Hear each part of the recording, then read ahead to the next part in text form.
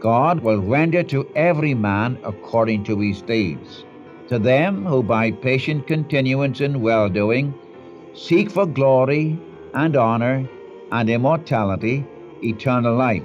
To them that are contentious and do not obey the truth but obey unrighteousness, indignation and wrath, tribulation and anguish upon every soul of man that doeth evil, to the Jew first, and also to the Gentile. Glory, honor, and peace to every man that worketh good, to the Jew first, and also to the Gentile. For there is no respect of persons with God. For as many as have sinned without the law shall perish without law. As many as have sinned in the law shall be judged by the law. For not the hearers of the law are just before God, but the doers of the law shall be justified. For when the Gentiles, which have not the law, do by nature the things contained in the law, these having not the law are a law unto themselves, which show the work of the law written in their hearts, their conscience also bearing them witness, and their thoughts the meanwhile accusing or else excusing one another. And the day when God shall judge the secrets of men by Jesus Christ according to my gospel. Welcome to the Unchanging Word Bible Study. Our teacher, Dr. John G. Mitchell, was faithful in teaching the Word of God for more than 60 years throughout the Northwest. Our name, the Unchanging Word, reflects the fact that the eternal Word of God has never changed and never will. Jesus Christ is the same yesterday, today, and forever. Life begins at Calvary, there my Savior died. He took my place and by His grace came with me to abide.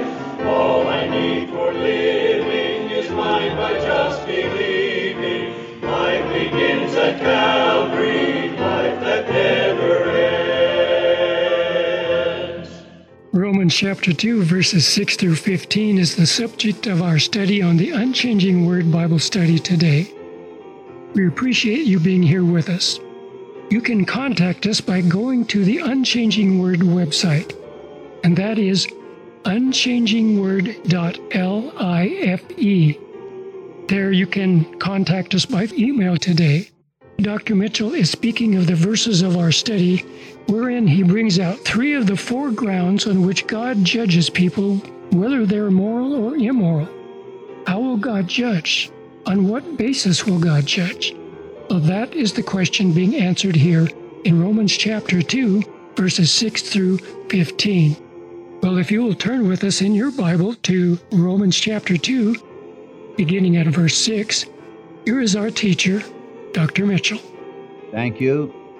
Again, we come to you with our studies in the book of Romans, and we're in chapter 2.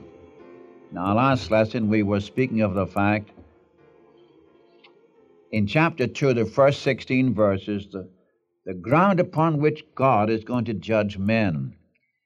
Allow me to give 1 or 2 moments of review to pick up the connection with our studies. In verses 16 and 17 of chapter 1, the Apostle Paul wants to give to us the revelation of the righteousness of God. It's the folly of him doing this when men are so sure that they have a righteousness of their own. So the Apostle puts the gospel to one side, and starting in verse 18 of chapter 1 and running right through chapter 3, verse 20, he's going to prove that all men, everyone, is without righteousness. Man, of course, boasts about his self-righteousness, but God won't accept that. There is only one real righteousness in the universe, and that's God's. But man doesn't believe that. So, in chapter 1, from verses 18 to the end of the chapter, verse 32, you have where the apostle proves the sins of the Gentile world. In fact, he just gives to us the history of the Gentile world in its sin, in its corruption, and of how God gave men up to 3 things. This was a positive act of God. He gave them up to uncleanness because they changed the glory of the incorruptible God into an image, like man, birds, quadrupeds, creeping things. Then God gave them up to vile affections because they changed the truth of God into a lie and worshiped and served the creature more than the Creator.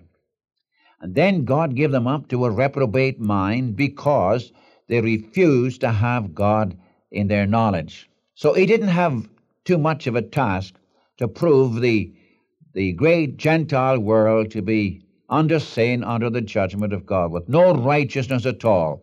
And when he got through chapter 1, all the moralists and the religionists and the Jews all said, amen, that's a true picture of these dear folk. But now he's got to prove something else. He's got to prove that the moralist and the religionist are just as guilty as the Gentile are broken in their outbroken sin in chapter 1. To do that, he follows along on a different ground. He begins to lay down how will God judge men. And it's very obvious that, first of all, God is going to judge men according to truth, which we had in the first 5 verses. And even though you may judge somebody else in your self-righteousness, you think you're better than somebody else. In fact, you take great delight in damning somebody who did certain things, especially if that is against you, failing to realize that in condemning others, you condemn yourself because you do the same things. And this is so true. It's so true to the human race. And though this is true, we fail to realize that the very long suffering and the very goodness of God should lead us to repentance. Why does God permit men to live on the earth? Because he wants men to come to repentance. Oftentimes I've had people say to me, why doesn't God punish that fellow? Why doesn't God step into the picture and stop this business? Yes, you can ask all questions, why God does this and why God doesn't do that. In fact, what you're doing is you're sitting in judgment on God. You, a sinner, sitting in judgment on a righteous God, not knowing that the goodness of God leads you to repentance, and you're blind enough to see that your very sin is being treasured up against the day of wrath and the righteous judgment of God. Oh, I wish people could see this, that the more they sin, the more they're treasuring up wrath in the day of wrath when God's going to judge in righteousness. Now we come to the second ground whereby God is going to judge men. He's going to judge men according to their deeds. And this is verses 6 to 10. This is a solemn thing. Let me read these verses, 6 to 10. God will render to every man according to his deeds. To them who by patient continuance in well-doing seek for glory and honor and immortality, eternal life. Verse 10, glory, honor, and peace to every man that worketh good, to the Jew first, and also to the Gentile. Now, in between those 2 verses, we have 8 and 9, where you got the other side of the coin. To them that are contentious, and do not obey the truth, but obey unrighteousness, indignation and wrath, tribulation and anguish, upon every soul of man that doeth evil, whether he's a Jew or whether he's a Gentile. Now, it involves the character and aim of the doer. God is not going to judge men according to one's profession. God's going to deal in righteousness, and he's going to deal with reality. And believe me, it's a solemn reality, because God knows your thoughts. God knows your motives. To every man, now notice verses 7 and 10. To every man who by patient continuance in well-doing seek for glory and honor, immortality, eternal life, glory, honor, peace, to every man that worketh good, to the Jew first, and also to the Greek, or to the Gentile. To every man, God in his righteousness is going to judge men according to their reality. And a heart that is trusting God is evidenced by perseverance in well-doing. These who trust the Lord, they seek for glory. They seek for incorruptibility. But how can they do that unless they're in touch with God? In other words, what you are in yourself is revealed by your actions. God doesn't deal with people in empty profession. And if your actions do not measure up to what you say, You're dealing with God who's going to judge according to your deeds. He's going to judge in truth. He's going to judge in reality. Now in verses 8 and 9, you've got the heart that's opposed to God. Unbelief toward God, to them who are contentious and do not obey the truth, but obey unrighteousness. Then I read indignation and wrath and tribulation and anguish upon every soul of man that doeth evil, whether Jew or Gentile. Now, this is the heart, this is the man that has no trust in God. He has no trust in God. Hence, his life is a life of evil. He yields himself to sin. And the result is going to be anguish and tribulation and wrath. Listen, this is not salvation, but divine judgment in view of works. And the attitude of our hearts to God is revealed by our works. He's not dealing with you're going to be saved by your works, but rather this is divine judgment in view of works. In other words, God is going to judge righteously.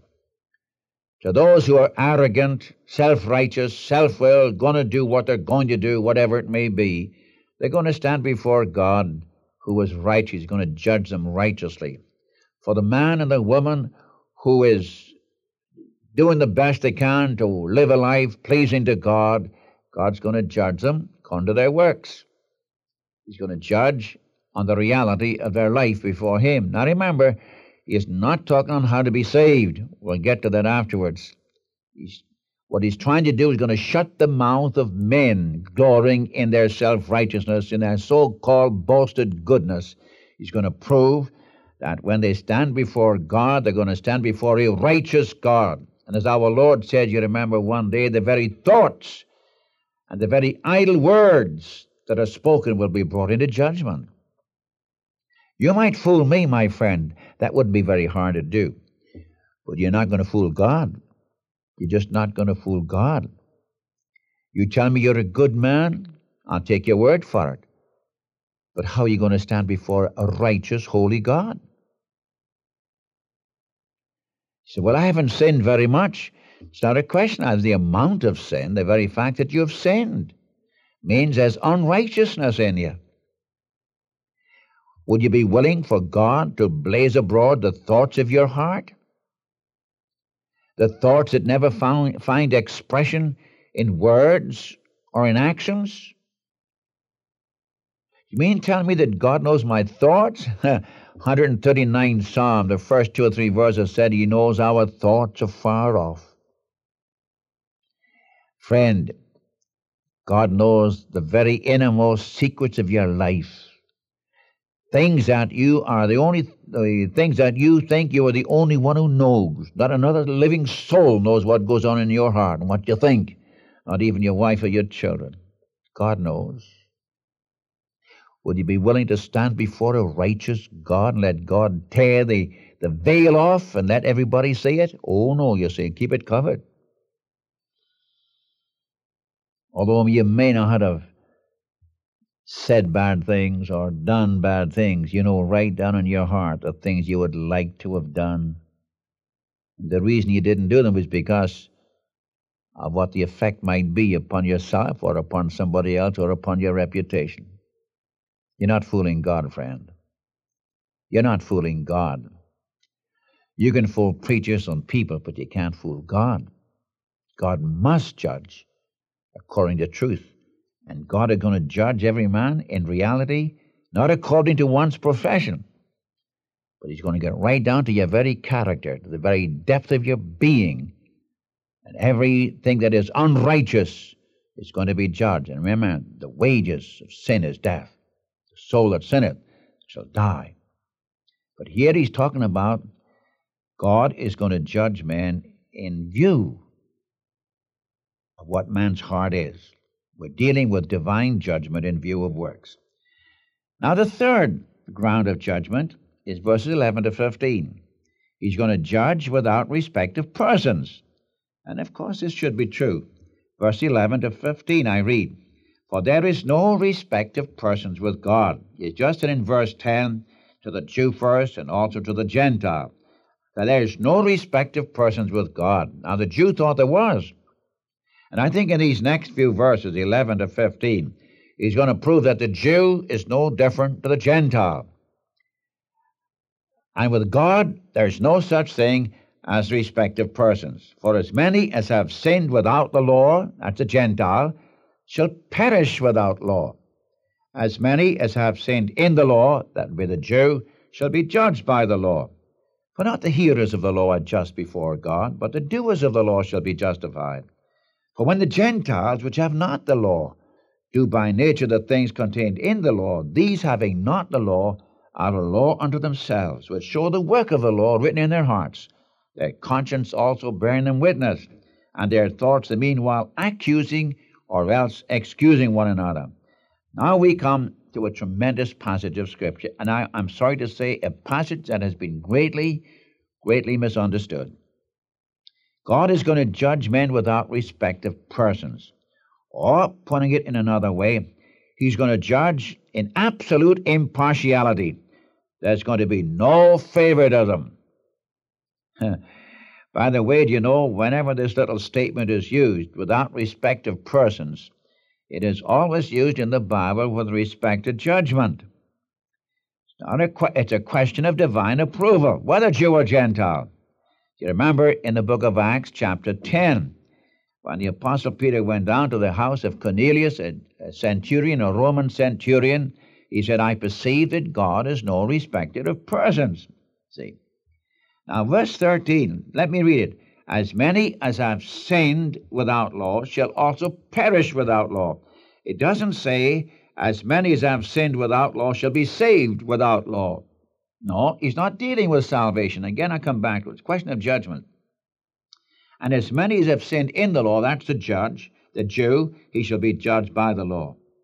And then he adds this in verse 13, right on down through verse 15. The hearers of the law, not the hearers of the law are just before God, but the doers of the law shall be justified. Now he's going right after the Jew now in this connection. Verse 13 merely states the conditions of legal righteousness. Whether it's fulfilled or not, the law is to be obeyed, not to be just heard. In fact, here you have the apostle speaking for God. God repudiates Jewish lip service. You remember the Jews said, we're God's people. We have the law. Gentiles have no law. They're way out in their sins, but we Jews. God says, okay, it's just the man who, the doers of the law shall be justified. Let me just stop here. You say, well, there you are, Mr. Mitchell, salvation's by works. No. Let me tell you this. Very briefly, no man that has ever lived except Jesus ever kept the law. 1,500 years between Moses and Christ, the Jews had the law. I know that they added to the law with their traditions. But be that as it may, no Jew ever fully kept the law. You take the best men in the Old Testament, and somewhere along the line they failed God. No man except Jesus ever kept the law. The law was not given to save man. The law of Moses was given to prove that man was sinful. In fact, I would say to you, my friend, I don't care who you are, I'd say dogmatically, it's impossible for you or for me to keep the law of God from the moment we're born until we die. It's impossible. Why? Because we were born in sin. You say, well, God's forgiven me my past, and from now on I'm going to keep the law. Oh? You can't? I'll guarantee that even the Christians do not keep the law. And if you want to know what the spirit of the law is, not just the exact 10 Commandments, you go to Matthew chapter 5, and our Lord tells us what the spirit of the law is. Let me quote Jesus when he said, Moses said to you, thou shalt not commit adultery. But I say unto you, if you look upon a woman and think in your heart, you look upon her to lust, you've already committed adultery in your heart. The book says, thou shalt not kill. That's what Moses said. But I say unto you, he that hates his brother without a cause is in the same category. See, the Jews were very great sticklers for the keeping of the law, washing their hands a certain way, etc., etc. Their hearts were far from God. As the Lord himself said through the prophet, with their mouth they praise me, with their hearts they're far from me. No, friend. If you try to preach the gospel, and this is not good news, to say the doer of the law shall be justified. That's true, if you can find a man who keeps the law. And remember, the book also says if you break the law in one point, you're guilty of all. Cursed is everyone who continueth not in all things which are written in the book of the law to do them. You see, we're all sinners. All have sinned and come short of the glory of God. That which the Lord demanded, we could never do. And I again repeat it, the reason for the law was to make sin exceeding sinful. When we get to chapter 7 of Romans, we'll go more fully into that part. Now then, what about the Gentile? So we come now to verses 14 and 15. For when the Gentiles, which have not the law, do by nature the things contained in the law, these having not the law are a law unto themselves. Why? Because God has written in their hearts. He's written the law into their hearts, their conscience also bearing them witness, their thoughts the meanwhile accusing or else excusing one another. And the day when God shall judge the secrets of men by Jesus Christ according to my gospel. Questions raised then. Can the Gentiles, if the Jew could not be saved by keeping the law because he was just a hearer, not a doer, what about the Gentiles? Well, my friend, the Gentiles have no excuse either. We had that in chapter 1. The invisible things of him from the creation of the world are clearly seen, being understood by the things that are made, even his eternal power and Godhead, so they are without excuse. The moral law has been revealed to the Gentiles, and the Gentiles are responsible to do the right and not the wrong.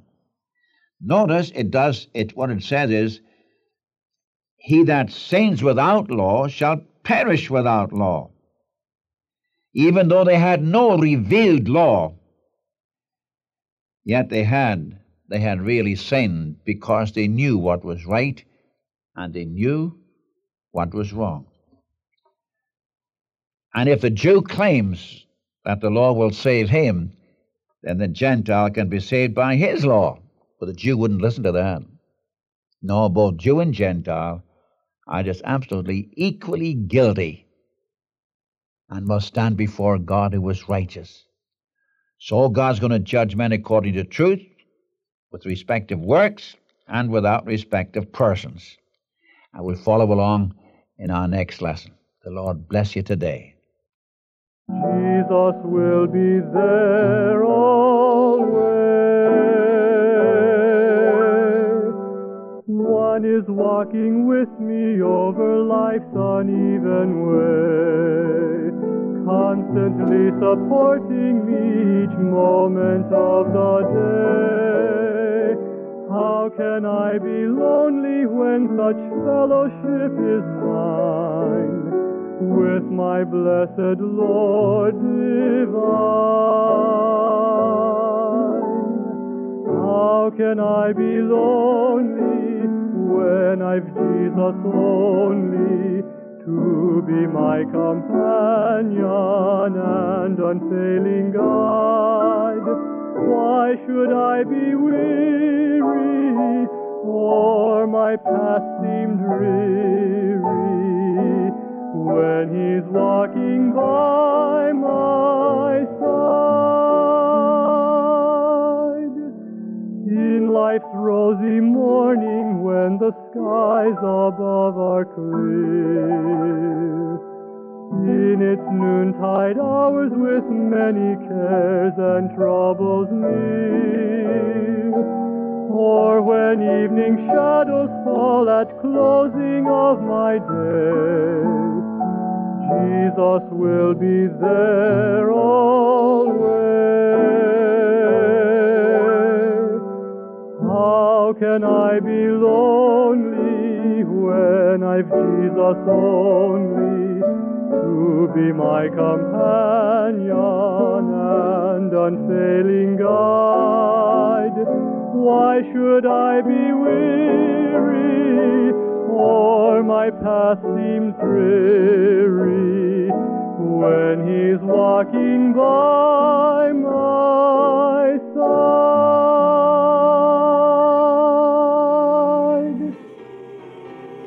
Thank you for listening to the Unchanging Word Bible Study today. And so until next time, this is the Unchanging Word Bible Broadcast. Life begins at Calvary.